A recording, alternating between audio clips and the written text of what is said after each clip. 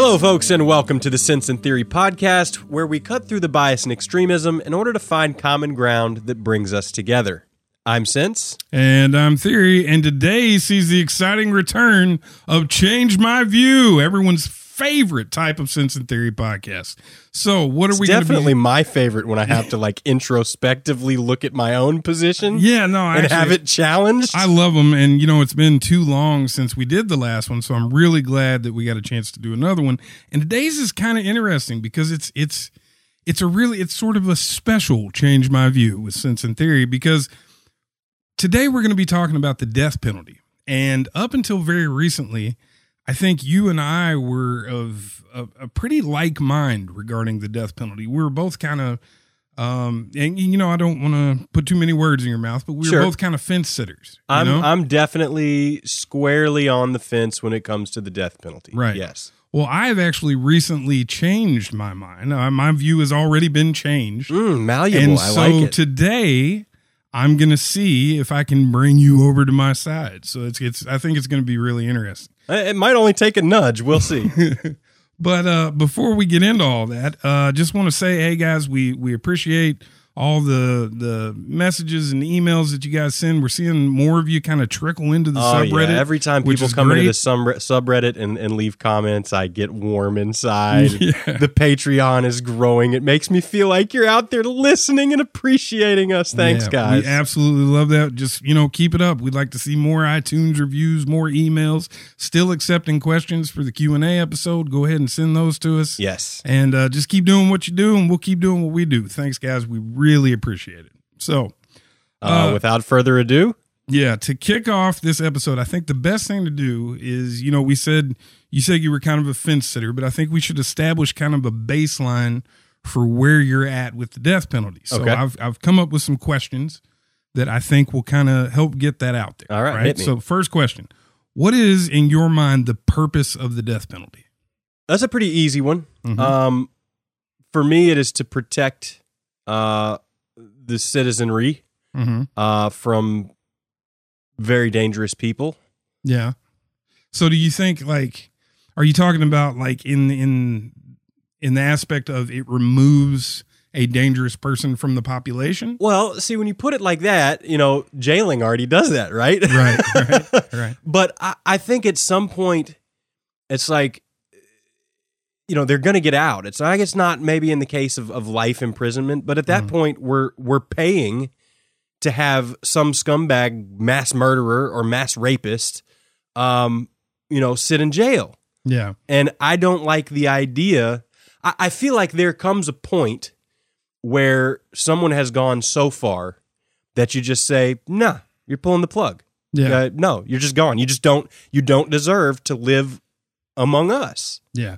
No, I actually still agree with you, right? So when I was in support of the death penalty, I felt like by taking someone's life or performing a certain crime that hits a standard that is so heinous that you actually forfeit a lot of things, and that you have chosen to kind of remove yourself from society. Sure. And actually what's interesting is I'm going to take you on this journey today, but I still hold that opinion. That opinion didn't have to change. Okay. So next question. When is it appropriate to implement the death penalty? So what is that threshold? This is where it starts getting a little bit tricky. I think people can come back from being murderers. I know there are good people walking around in the world that have murdered people. I know that for a fact. Yeah. So, murder alone. Well, unless you're ready to execute everyone who's ever been a soldier, sure. Right? I mean, murder in and of itself. I think that gets a little shaky. I don't think you can quite say all killing is murder. Right. Of course, I'm not the type to also say just because it's state sponsored means you're not a murderer. Right. There is a line in there. It's a good question. I think that standard should be somewhat malleable. Mm-hmm. I don't think it's always cut and dry. I don't think you can just say, well, if you kill 3 people.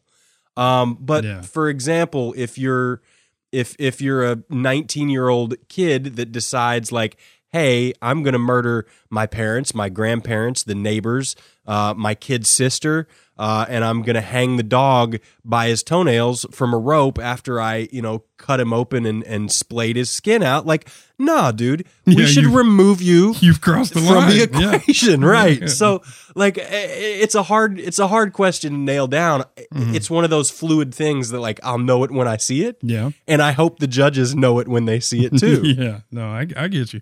For this last question, I want you to just talk generally, right? It doesn't have to be super specific. But in your mind, what protections, if any, should the accused/convicted receive to ensure the death penalty is applied appropriately? And that's a real gray area. I mean, we got people sitting on death row, for 20 years, Right. sometimes waiting for appeals and appealing and reappealing and, this, that, and the other. And, I strongly believe that everyone deserves their chance for justice. And I also have a strong belief that we can never know the truth. We can only make as close of an approximation as we're able to make. So, Right. There's a part of me that understands that in the case of justice, human enacted justice, like we're always going to make mistakes, right? So we do have to allow some blow off valve, some form of redress for those who are wrongly accused.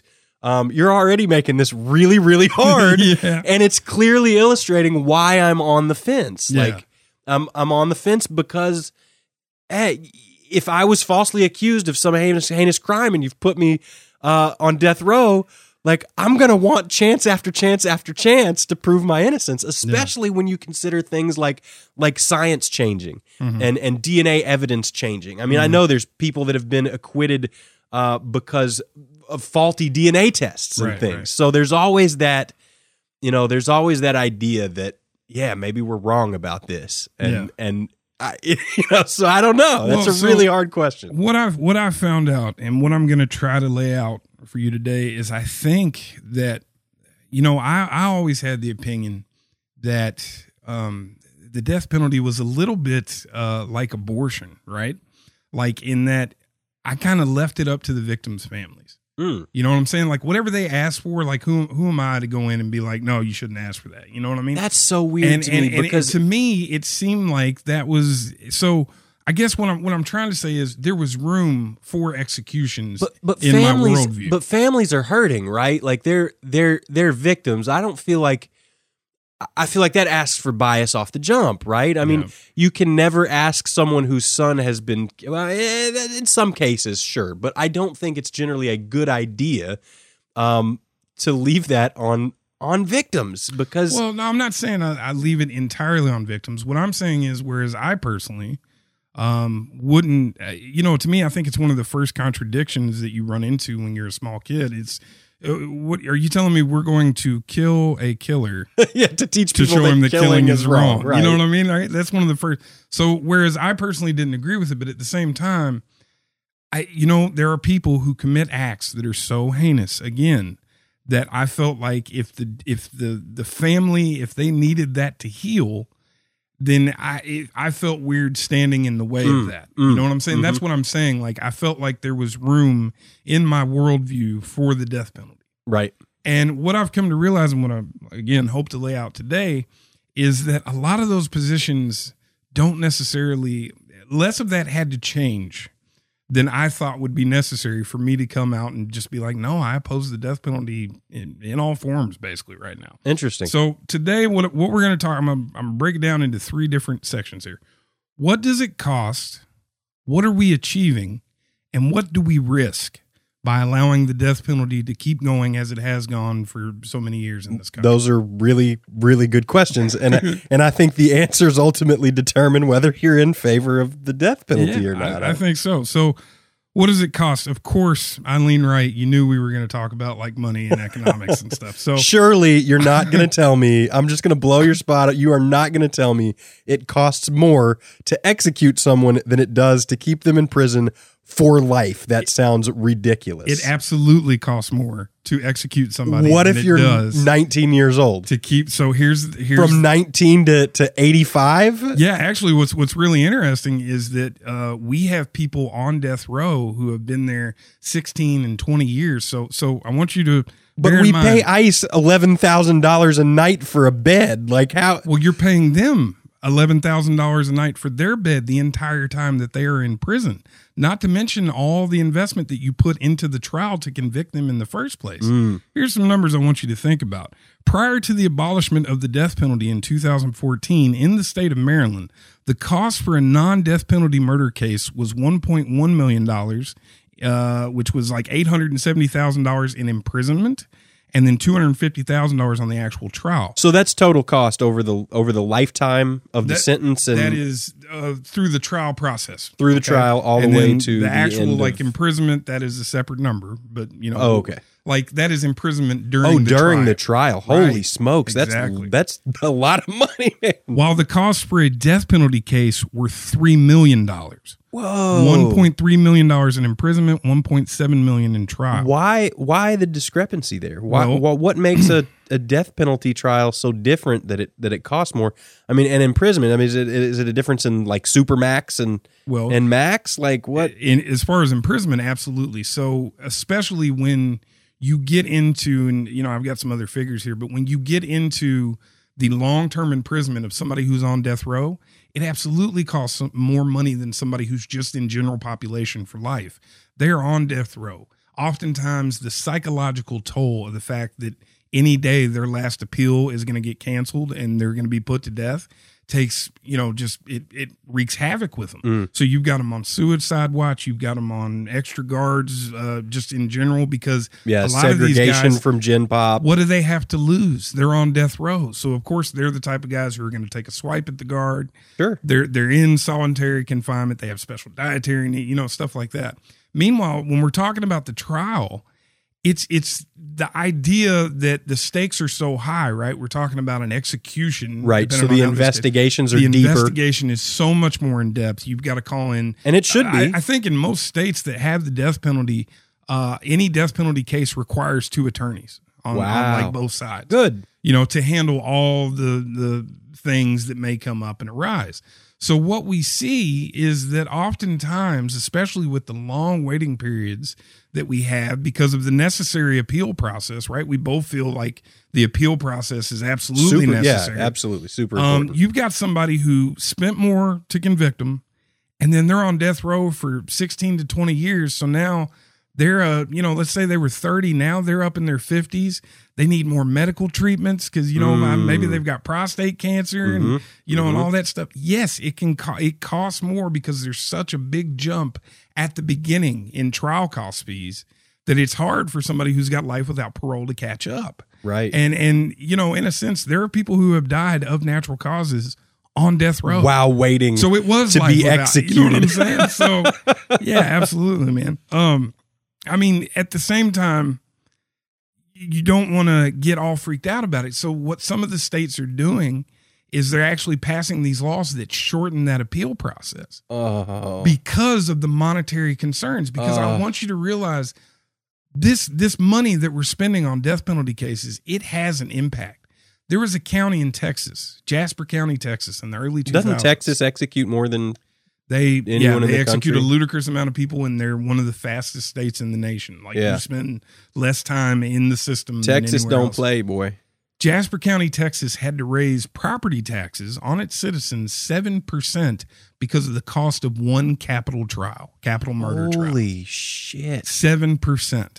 I mean, this isn't money in a vacuum, right? It's not, you know, just money that's out there. Yeah, So, it's not coming out of the Federal Reserve's emergency fund or something. absolutely. What did I have? California. There was a study in 2011 that California has spent $4 billion since capital punishment was reinstated in 1978. They estimate in the study that the annual cost of pursuing executions is $184 million more than pursuing life without parole. So almost 200 million. Yeah. Almost a $250 million Yeah, and then just every year you're shelling that out on death penalty cases, right? How many homeless could we get off the street in California for $200 million? Well, actually, just think about it in terms of criminal justice. Here's a quote from Ray Samuels, who is the former police chief of Newark, California, right?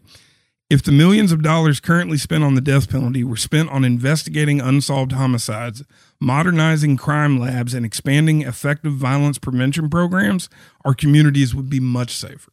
I mean, we're talking about loads of money that we're throwing in basically, I mean, like it's yeah, I mean, if it's like a quest for revenge. If it costs less money to imprison them for life, society is just as safe. Right. So at that point, society is just as safe with the person, more or less. I mean, if they're absolutely psycho crazy, maybe the guards are at risk. Yeah. Maybe, like we talked about, the prison population is at risk. Yeah. So there's still some risks that are unmitigated. So I get the argument, but I think we have to weigh the danger of someone who is absolutely homicidal and insane. Still maybe putting guards in danger. Maybe it's worth $200 million. I mean, at that point, I mean, we're talking about prison guards. I mean, it can happen. What prison guards are just they're just crap. We're not. Well, no, but I mean, like, they're not worth. No, but I mean, are you telling me that they are materially more in danger than they are from someone who's committed arson or robbery, who's also in prison for an extended period of time? I mean, yeah, I don't think you've gained much in that respect. Right. And I think there's also this pervasive idea that, they're going to set all the prisoners free. Like, generally, if you get life without parole, you die in prison, right? Like here in the United States. I mean, that's the way it is. Very rarely you'll have a governor commute a sentence or, pardon somebody. But most of the time it's for reasons you want somebody to be pardoned, or, very rarely we'll have things where, the dude's 85 years old. He's getting ready to die and they let him go die at home. Sure. And I'm not worried about 85-year-olds running loose and crazy after they get released from prison. You never met my grandpa, have you? But I'm just kidding. My grandfather was a preacher. He was a wonderful man. I get the argument, though, that if something is worth doing, then, you can accept a higher cost, right? So I think some people would push back and they would say, okay, well, it costs more money, but it's important for us to have a death penalty because of what the death penalty means and all sure. this. And there's also something I didn't mention before. There's also the idea that the fear of death may prevent people from performing heinous crimes. Oh. I mean, we cannot ignore the fact that if you think you can go live a life with 3 hots and a cot after murdering your mom and your grandmother and your dog and your kid, like, people may do that if the fear of death is like the ultimate deterrent. Yeah, absolutely. Okay. Well, let's talk about the death penalty and deterrence, actually. Okay. According to Amnesty International, in April 2012, the National Research Council concluded that studies claiming that the death penalty affects murder rates were fundamentally flawed because they did not consider the effects of non-capital punishments and used incomplete or implausible models. Sounds like they're liars. A 2009 survey of criminologists revealed that over 88% believed the death penalty was not a deterrent to murder. The murder rate in non-death penalty states has remained consistently lower than the rate in states with the death penalty. Oh, that's weird. To snap that that's into perspective. Like those gun law. That sounds a mighty bit like, gun crime in gun control states is very high. Yeah. That's a convincing argument. Let me snap that into perspective. The experience of individual states confirms that data. The number of homicides in New York is at its lowest level in decades, even though the state has been without a death penalty since 2005. In New Jersey, the murder rate dropped 2 years in a row after the death penalty was repealed, with Camden, New Jersey reaching its lowest level of violent crime since 1969. It's almost like compassion is contagious. Well, we talk about the overall trend of violence going down as well, sure. Right? So that's happening at the same time. But what we are seeing is that as what best about as Texas? Anyone could tell. Do we know about Texas? No, because we haven't had Texas, ban their death penalty. Okay. Now there is some of the stats that I'm going to say today, you'll hear me keep talking about 1976. And I want to explain why 1976 comes up. There was a 10-year period in the United States of America where capital punishment was illegal. Really? The Supreme Court decided that capital punishment was, or actually, I'm sorry, it wasn't. I'm sorry, it was 10 years in California. It was 4 years federally. Sorry. Interesting. But yeah, and then in 1976, the Supreme Court reversed itself, decided that it wasn't a cruel and unusual punishment. And so most of the data that we have now is like compiled since 1976. Okay. You know what I mean? So if you guys hear that number come up time and time again, you know. But one of the things that I want to ask is, and you know, we're moving into this, what are we really achieving by doing this, right? So again, I think one of the big reasons that I felt okay with the death penalty for a long time was because of the families, right? And I can't, you know, I can't fault anybody who says, you know, you took everything from me and I feel like I deserve justice. I deserve, you know, or the person themselves. My mom was killed. She deserves justice, an eye for an eye. You know, yeah. I don't fault people who say that. However, I strongly recommend that everyone who's listening to my voice right now read a book called Not in Our Name, which is a collection of essays by the families of 9 murder victims who take the completely other approach. And I think what's sure, important, I have the utmost respect for those people. And we've all seen the videos of the father in the courtroom who, you know, forgives the murderer. Yeah. You know, those people are out there. They exist. Well, I think what's important to note is there is no consensus within the victim community. There are organizations of the families of murder victims who are opposed to the death penalty, and there are organizations who are very much for it. Sure. So I think that they are just as conflicted as we are about this. But something that hit me, I think, kind of like a ton of bricks, and I would have to say started like kind of moving me towards where I'm at on the death penalty now is this quote that I read from a anti-death penalty group comprised of victim families in Connecticut. And this is what they had to say in a letter to Connecticut legislators where they were advocating for the abolition of the death penalty. Our direct experiences with the criminal justice system and struggling with grief have led us all to the same conclusion. Connecticut's death penalty fails victims' families.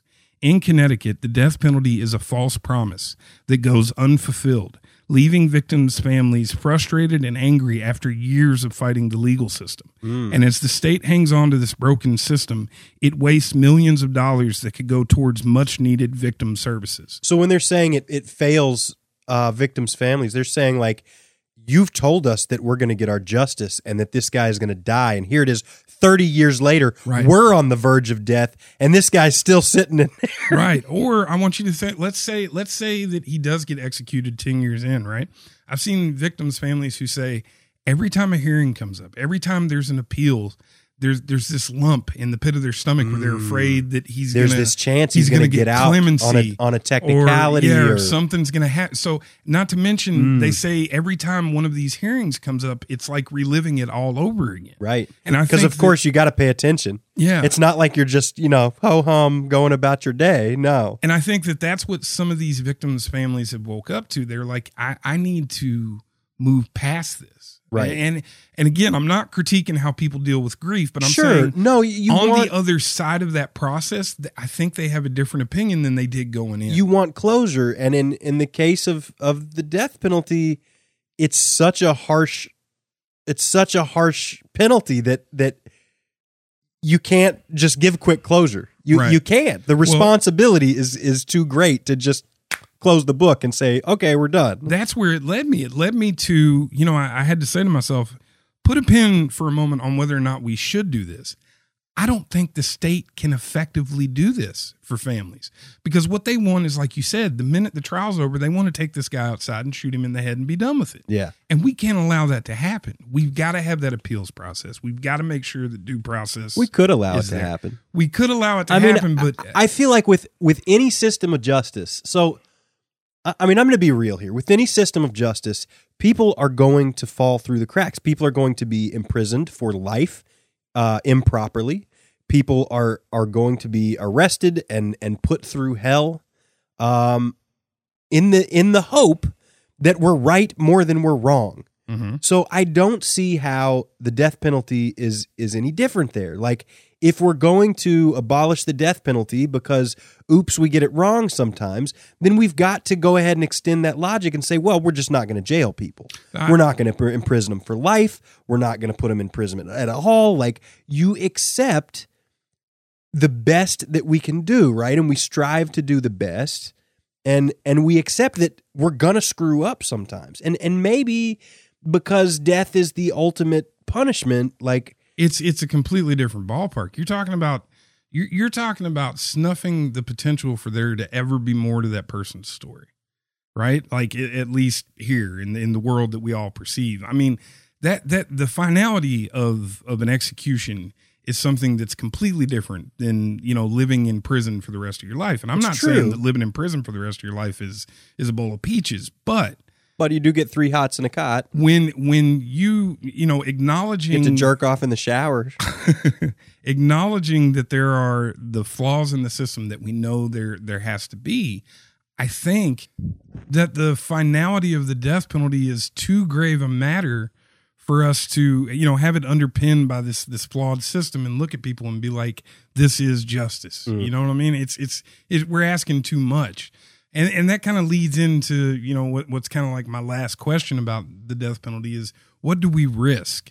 Because I'm here to tell you, we are taking some risks. I get it that, in my opinion, John Wayne Gacy, I'm not going to lose any sleep over the fact that he was executed. Ted Bundy. Right. I'm not going to lose any sleep, but it's not about those people. Right. So when we go through and we look, since 1976, when they really started tracking this, 166 people sentenced to death have been exonerated and seen their charges dismissed. That's a rate of 1 out of every 10 people executed in the United States in the same time period.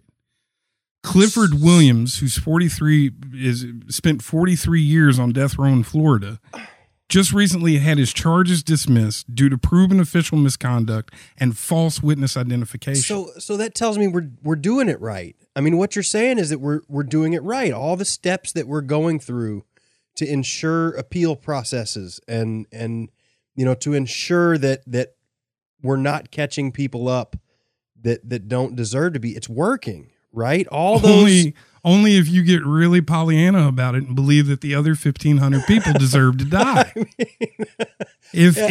Obviously there are some whose appeals didn't go through. No, here's the problem, man. You gotta pump brakes for a second and think about the fact that the only organizations who are out here, like, seeing these cases relitigated, and because I think a lot of people fundamentally misunderstand what the appeals process is about.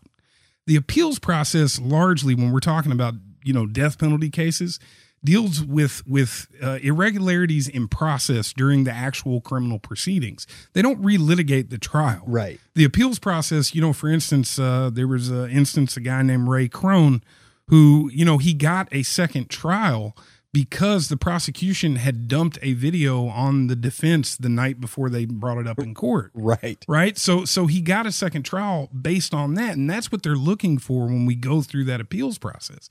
But if you want to talk about like admitting new evidence, if you want to talk about, going back and digging through files and looking at stuff like that, it's largely stuff like the Innocence Project. It's largely like people who are volunteering and doing this work, either through charity or pro bono and stuff. And the Innocence Project, these are the people who are going back and testing DNA. Right. Retesting DNA with modern practices. Yeah. And in a lot of cases, getting people off of death row, right? Well, so far, 166 in the last 40 years. Yeah. But, for instance. And it's pretty hubristic to assume that we've caught them all. Hang on. Right? There is a registry. It's called the National Registry for Exonerations. They've been operating since 1989. Okay. 2,488 people since 1989 have been exonerated in the United States. And that's not just death penalty cases, right? They served a combined 21,890 years behind bars, right? So that, and they say, they're like, and we're working every day to try to find more people. But think about what's already in there. Think about these people. There are 737 people sitting on death row in California right now. 737. That is half of all the people who have been executed since 1976. You're comfortably tell me how many of those people you think absolutely did it.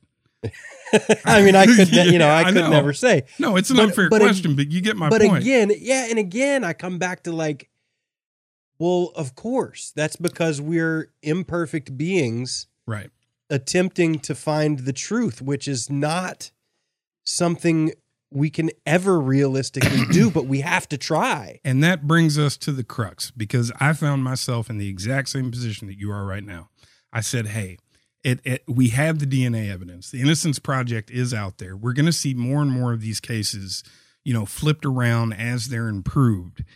And I have seen that all come crashing down in the last 3 months. And that is what really has flipped my opinion on the death penalty. The rest of the stuff is window dressing.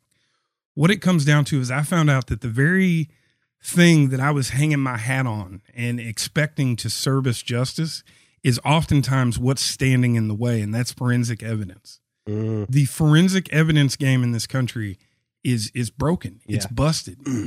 It is. It's ludicrous. I mean, so I want to talk for a moment about things that the Innocence Project and other people have compiled, and just kind of give you examples of what I'm talking about, because I didn't realize how deeply flawed this whole thing was. According to the Innocence Project, only 5 to 10% of criminal cases in the United States involve biological evidence.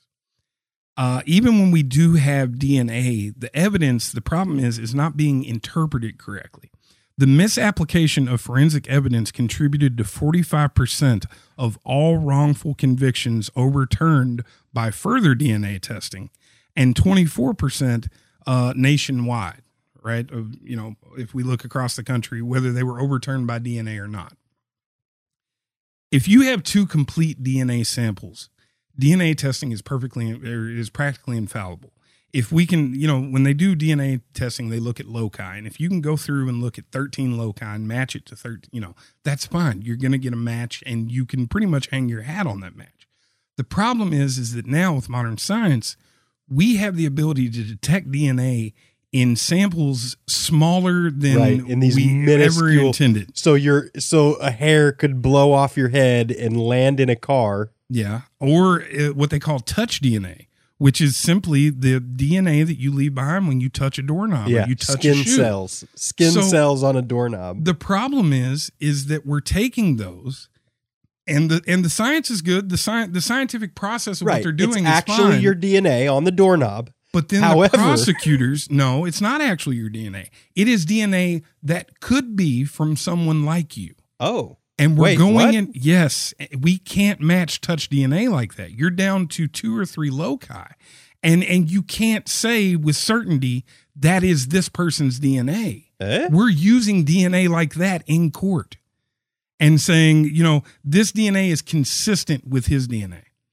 And a jury hears that and they hear, oh, it's DNA evidence. They hear exactly what I thought. They hear exactly what you thought. If I have one blood sample, a complete blood sample, and I get something from the crime scene, right, that's a complete blood sample, then that's what you're thinking of. And that's what I was thinking of. And that's what the juries are thinking of. But oftentimes we're using this touch DNA, the skin cells on a doorknob or on a shoe, or we're using a fragment from a blood splatter that's 20 years old that actually happened, and saying, oh, well, this is consistent with her. So, chances are it was definitely her. And it just adds to. Anytime you're going chances are in a death penalty or a life sentence case, like you're screwing the pooch. There is an excellent series right now that's on Netflix. And I cannot stress this enough. Please, everyone, go watch it. It's called Exhibit A. And they go through, there's an episode about touch DNA. There's an episode about blood splatter analysis, an episode about cadaver dogs, and even video, what do you call it, like forensic photography. And it goes through and it shows you how, again, it's not that the science is junk. It's that we're asking it to prove too much in court. Right. And perhaps the representation of that science is a little bit junk. Right. Especially when it's a prosecutor who's got to get the case. Exactly. So a 2009 report issued by the National Academy of Sciences had this to say. Among existing forensic methods, only nuclear DNA analysis has been rigorously shown to have the capacity to consistently and with a high degree of certainty demonstrate a connection between an evidentiary sample and a specific individual or source. The report went on to state that some forensic science disciplines are supported by little rigorous systematic research to validate the discipline's basic premises and techniques. Such common forensic techniques as fingerprint examinations, firearm ballistics, tool mark identifications, handwriting examinations, microscopic hair analysis, and bite mark comparisons fell into this category. Again, it doesn't mean that they're junk science, except for bite marks and handwriting is junk science. You know what I mean? I'm just going to come out and say it. I don't know about junk. Dude, bite marks and handwriting is junk science. Handwriting, though, I mean, I feel like... I promise you they are. In 2015, the FBI announced that its hair microscopy experts overstated the probability of a match between hair evidence and the defendant's hair in 95% of the 268 cases it had reviewed. Jeez. The very thing that I thought was going to save us, it's what's damning these people. And I mean, we're talking about across the criminal justice system, but where this it doesn't leads just me, apply to death penalty cases. Yeah, and this is absolutely across the board. This right. is, but the death penalty is where the stakes are highest. Sure. And that's why I felt like I had to pump brakes for a second. I had to say, so, hang on a minute. So if my argument is like, this happens all across the, we accept some kind of flaws, but we're not addressing the elephant in the room, right? Which is that there's this huge flaw, then that flaw then is amplified up here at the death penalty. And there are so many people, if you go through the Innocence Project or the National Registry's databases, that it's just bite mark analysis, ballistics, all. So it's not a situation where we've got prosecutors in back rooms trying to get things done. It's situations where, we had science, we had the what do you want to call it?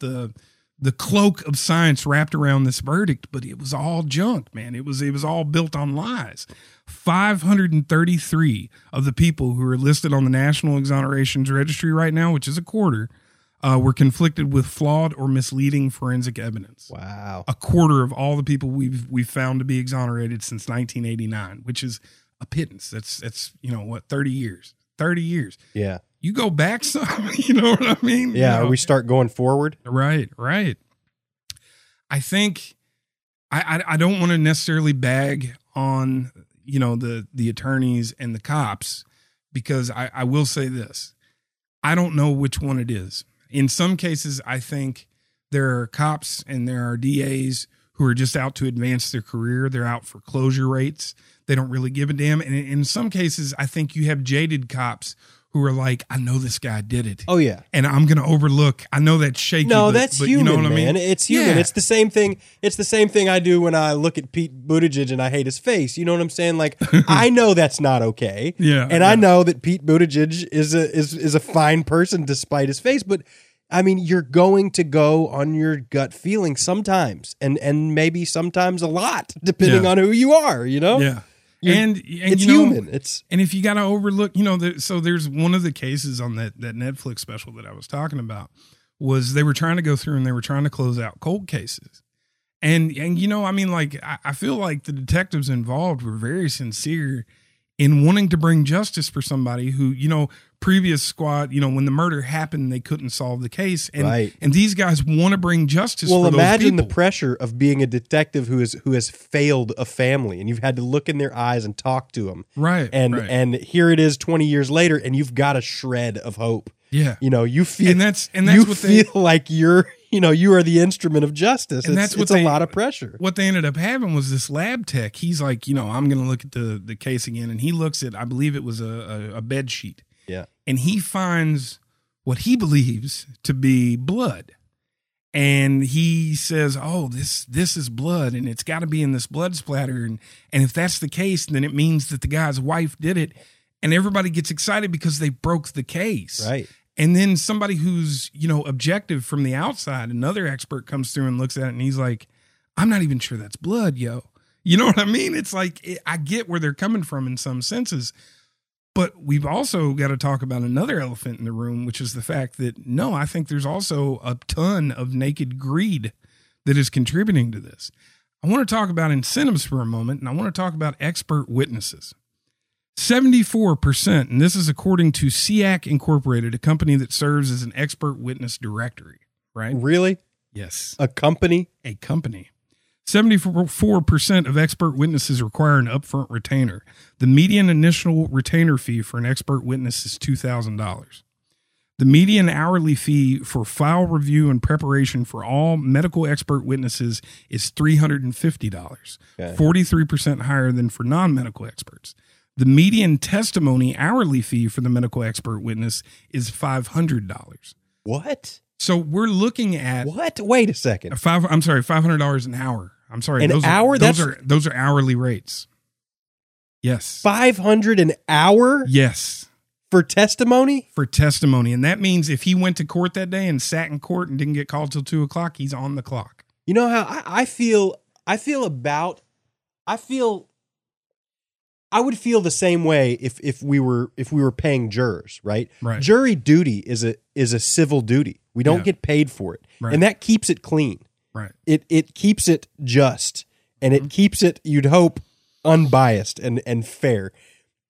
Dude, if the witness or if you've got someone testifying in court as an expert and they're being paid ludicrous amounts of money, what's interesting is you cannot expect them to be unbiased. You can't immediately off the jump. We're asking for corruption, which is exactly why we don't pay fact witnesses. Sure. So there's a difference between a fact witness and an evidence witness. A fact witness would be somebody who was like, yes, I saw it all happen, right? Or I heard him say this over the phone. You can't give them any kind of compensation.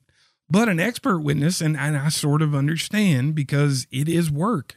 It is work for an expert witness to review the case files, to brush up on the situation. Yes, it is. But we're talking about justice. We're talking about a duty to victims. Mm-hmm.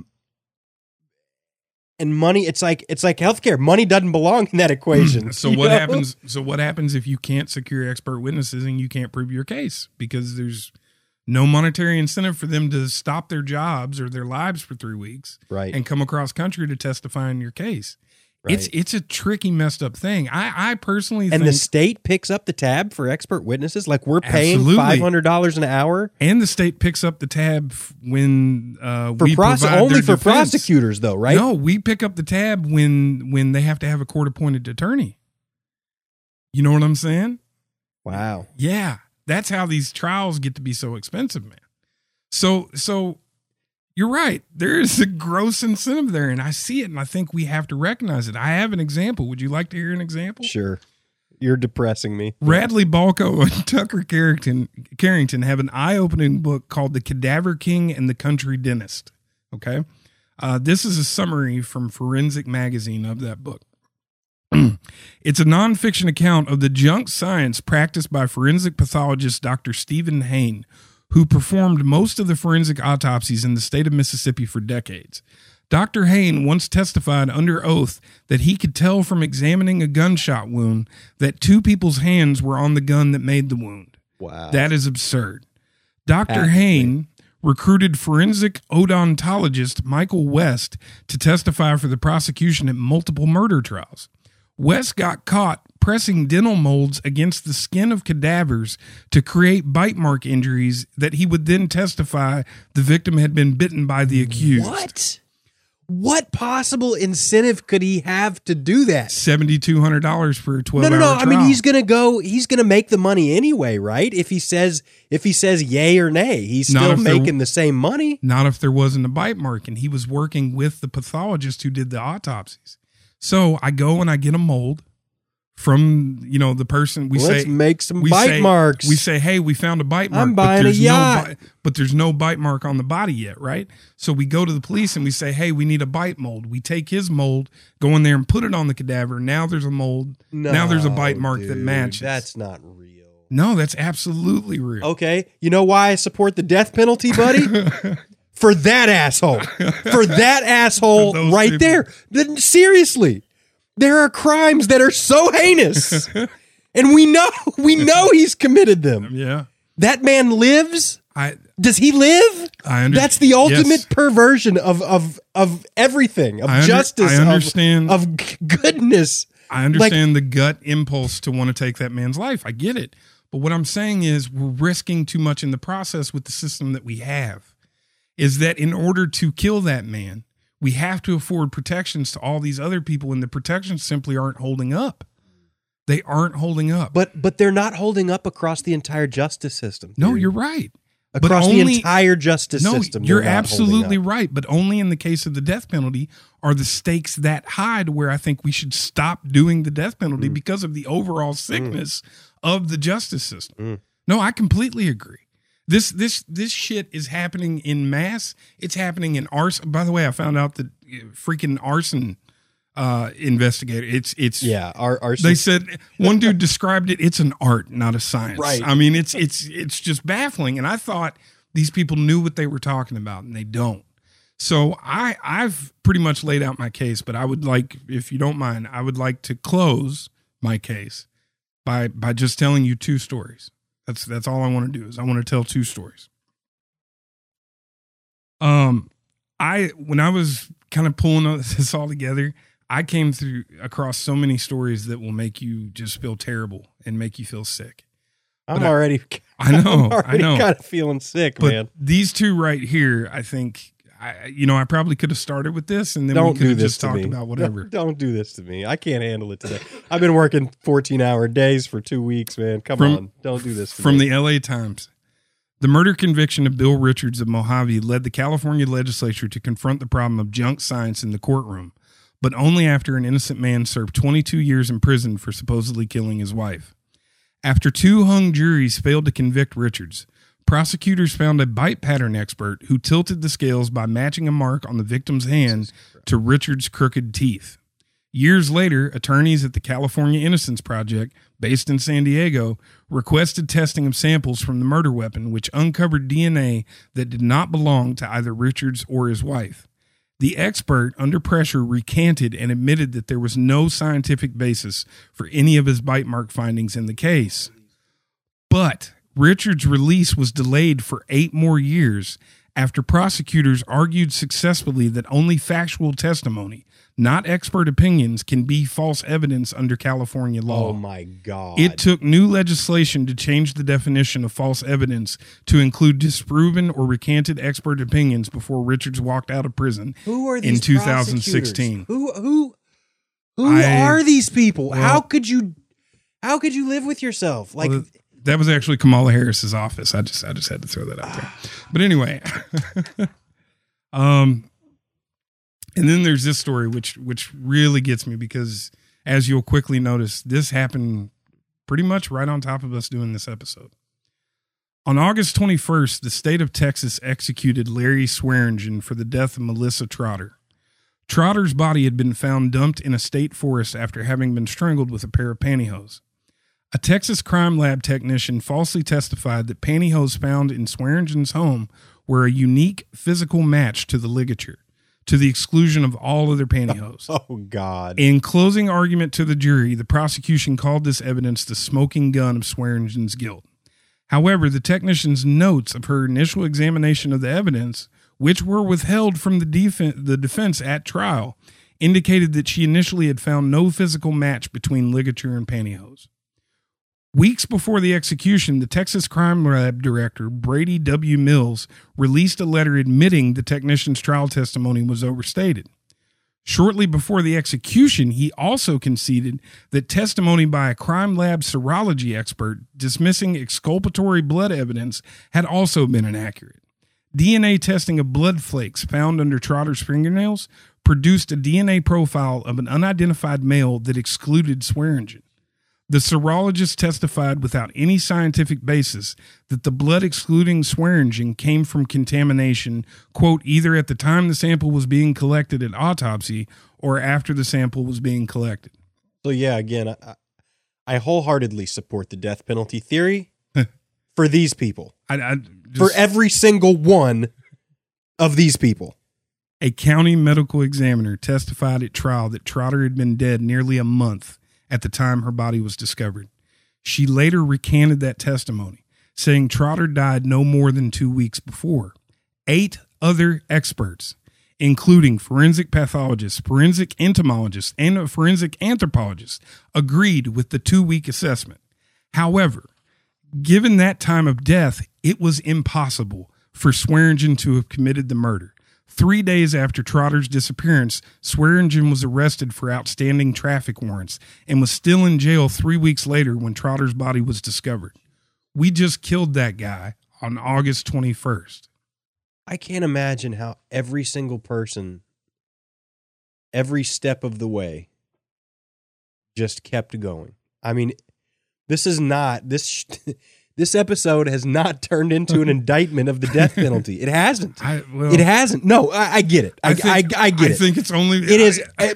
But these are the people who are deciding every day who gets punished and who gets to go free. Yeah. And we've got Epsteins in the world with absolutely known heinous crimes, rich as God, getting 10 months in Club Fed. Meanwhile, you've got prosecutors in California murdering people when they know every step of the way. Yeah.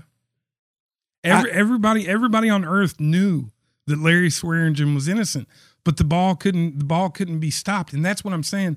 The justice that you want is like the justice those families want. You just want to take the guy outside and shoot him in the head. But the state can't do that.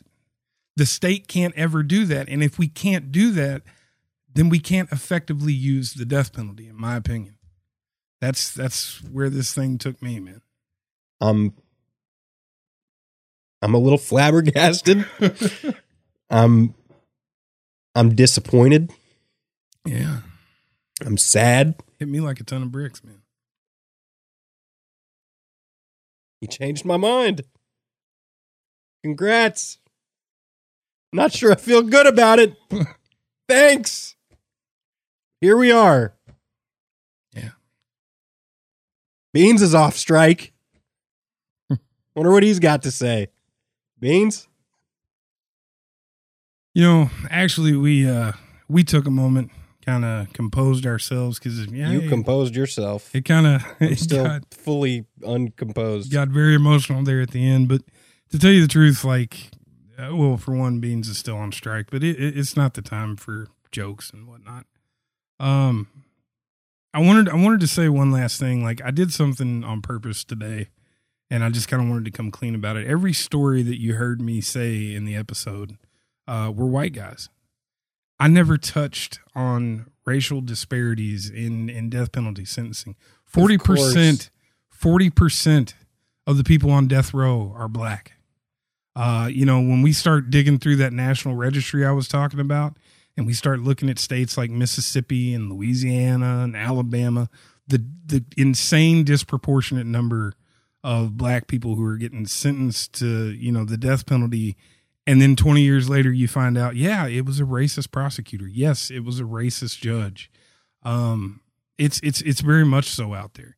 So if poor old Larry Swearingen is getting treated like that, how do you think the black inmates are getting treated? And I just, like I said, man, I've been going through it kind of over the course of this summer with the death penalty, and I can't be complicit in that anymore. I've got to say no, we've got to stop. Yep. We've got to stop. I'm not even dropping a Taylor Swift today. Yeah. I think we appreciate you guys listening, and I think we're just going to end the episode right here.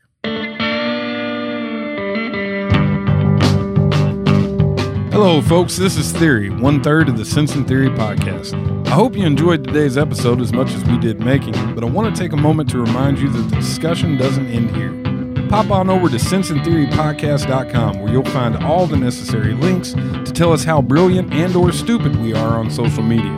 If you like what we're doing here and want to help us with the crippling cost of all the writers in Beanzo's contract, check out our page at patreon.com/senseandtheory. If you can't chip in financially but still want to show your support, you can always rate and review us on iTunes or just tell your friends and family about us. Either way, thanks for listening, and we'll see you in 2 weeks.